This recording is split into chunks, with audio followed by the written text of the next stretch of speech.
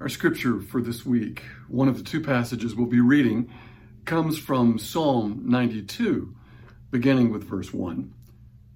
It is good to give thanks to the Lord, to sing praises to your name, O Most High, to declare your steadfast love in the morning and your faithfulness by night. To the music of the lute and the harp, to the melody of the lyre, for you, O God, you have made me glad by your work.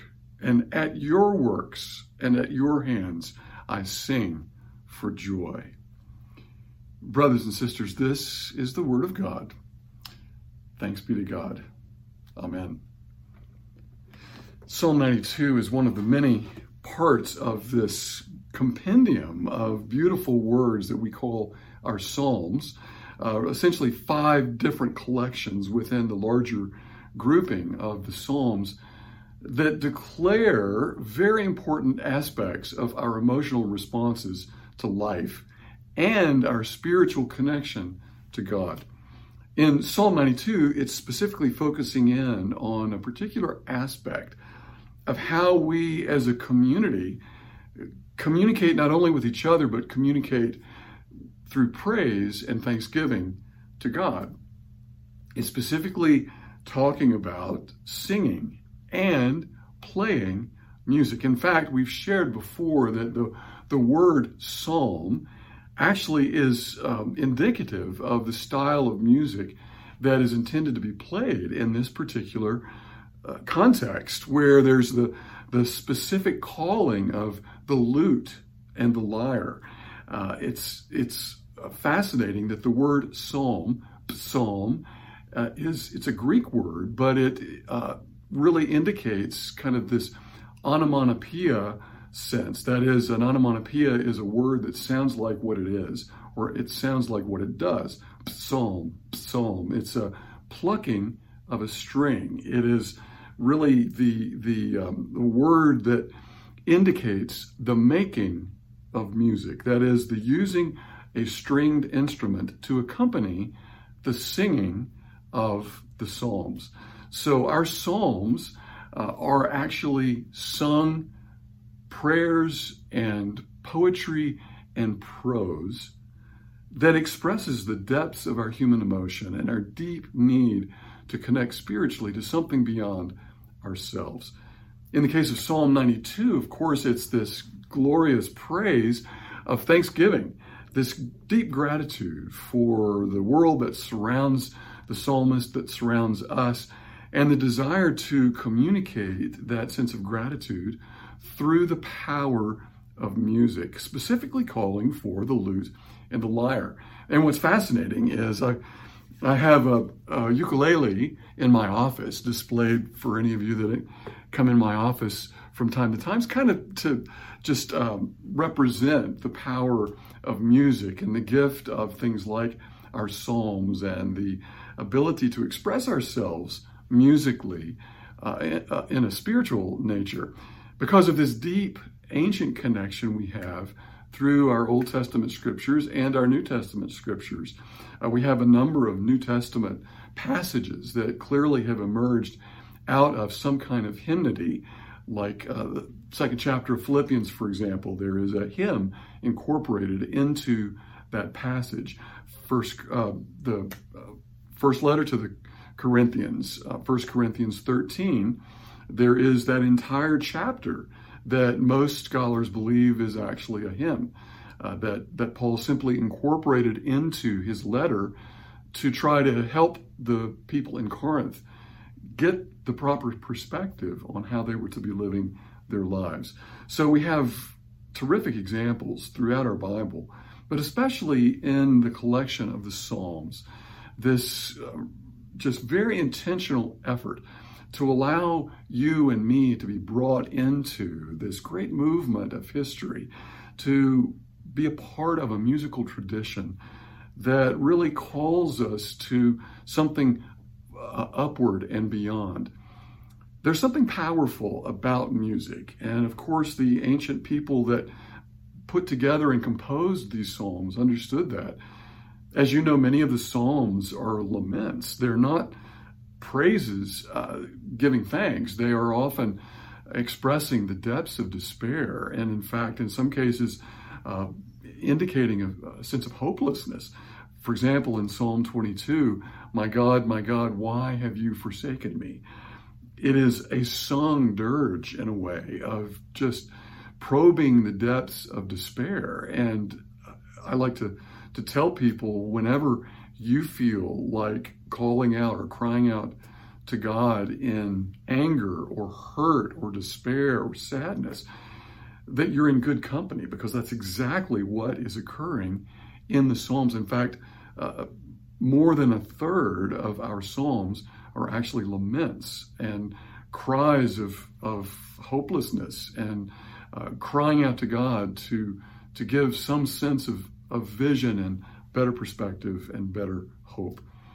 Thankfully, our psalm for today, Psalm 92, is one that is joyful. It's one that calls us to singing praises. And I realized this week, it was very interesting, I was being interviewed by a journalist from the AJC, the Atlanta Journal-Constitution, and the line of questioning was in regards to the pandemic and what it's been like as a church in this pandemic, what it's been like pastoring. And I talked about the value of the broader wisdom of our congregation, and many people offering perspectives, and a lot of us struggling with what was the right thing to do, and a lot of varying opinions from one pole to the other, and yet trying to work together to make the right decisions and bring us together.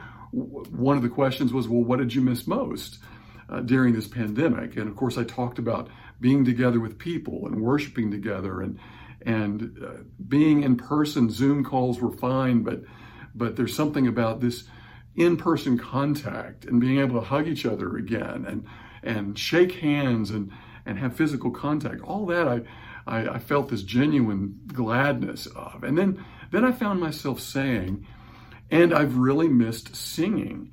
And I began to describe what happens when we sing in our church context, that we're all singing the same things, proclaiming the same good news message, and we're singing melody and harmony, and we're joining our voices together. In the middle of my describing that, I found myself choked up and getting emotional, and realizing that that's been a huge gap in all of our lives. And in addition to missing all of you and missing being physically together, I've really missed making music together, singing together, proclaiming good news together.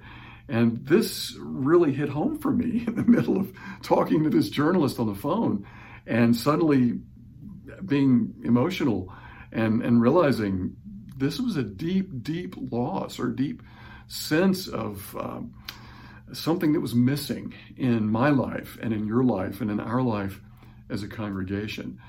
What the psalmist throughout the Psalms, but especially here in Psalm 92, is clear about, it's not only proclaiming good news and singing with the congregation, but it's adding instruments to that proclamation and having the lute and the lyre. And in other cases, we even are brought into the fact that Psalm 150, for example, drums and trumpets and all kinds of things to make joyful noises unto the Lord and give praise and gladness and thanksgiving.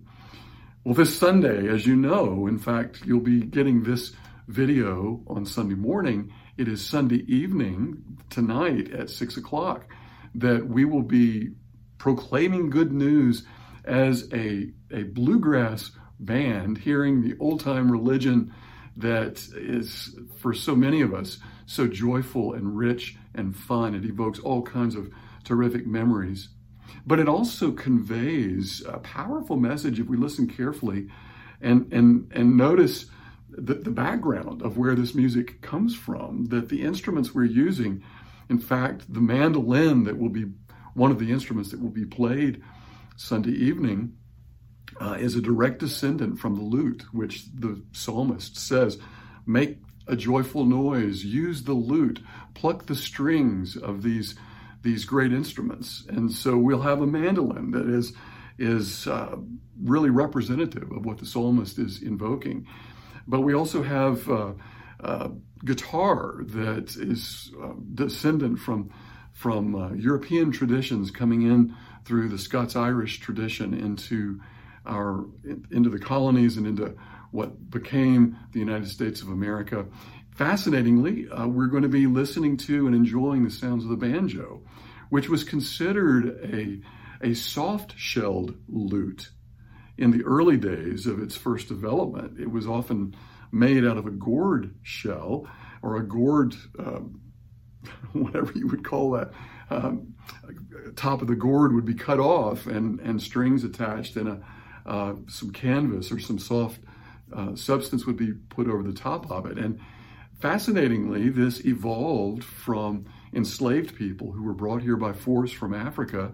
They brought with them this traditional instrument that for centuries African people had been using. And so in the colonies, and then what became the United States, this gourd evolved into what we've now become very familiar with, and most of us really enjoy, the banjo. It's hard to be sad when you hear a banjo playing. There's something about that sound. Earl Scruggs in 1945 really revolutionized this soft-shelled lute, this banjo, by making it a 3-finger plucking mechanism and coming up with all kinds of amazing songs in the Bill Monroe Band that really began the evolvement of bluegrass tradition. But bluegrass, as many of you know, incorporates elements of jazz and rock and roll, even traditional Native American music with some of the rhythms that are used, and of course this African tradition utilizing the banjo, and some of the rhythms and the tunes that are utilized come from spirituals and things that these early enslaved people were singing as a part of their own spiritual heritage in the early colonies and later the United States. What we then will experience on Sunday evening together is praising God and lifting our voices together in song. Hopefully you'll be harmonizing along with us as we play this fascinating variety of instruments that come from all kinds of different traditions, melded together in what we know as a bluegrass tradition or bluegrass band that specifically evolved in this country, but came from all kinds of disparate traditions from different parts of the world. As a result, we are able to give praise to God in the tradition of Psalm 92 and the other Psalms that evoke this deep spiritual sense in all of us, the need to proclaim good news together, to join our voices with one another, to harmonize with each other as we make melody, to take that melody and add layers to it of sound that becomes even more beautiful. We invite you to join us tonight in this great experience, but really an experience that echoes a long, vast tradition that goes deep into our spiritual heritage with the earliest of our spiritual ancestors in those days, making rhythms and plucking instruments, stringed instruments that were specifically designed to give praise to God in thanksgiving from thankful hearts and grateful spirits for the opportunity to be together, to make it through difficult times, to rise above the hardships that we share together, and right now to begin this beautiful process of opening up, we hope, to an entirely new journey of wisdom, of love, of faith, of hope, and of praise. Thanks be to God. Amen.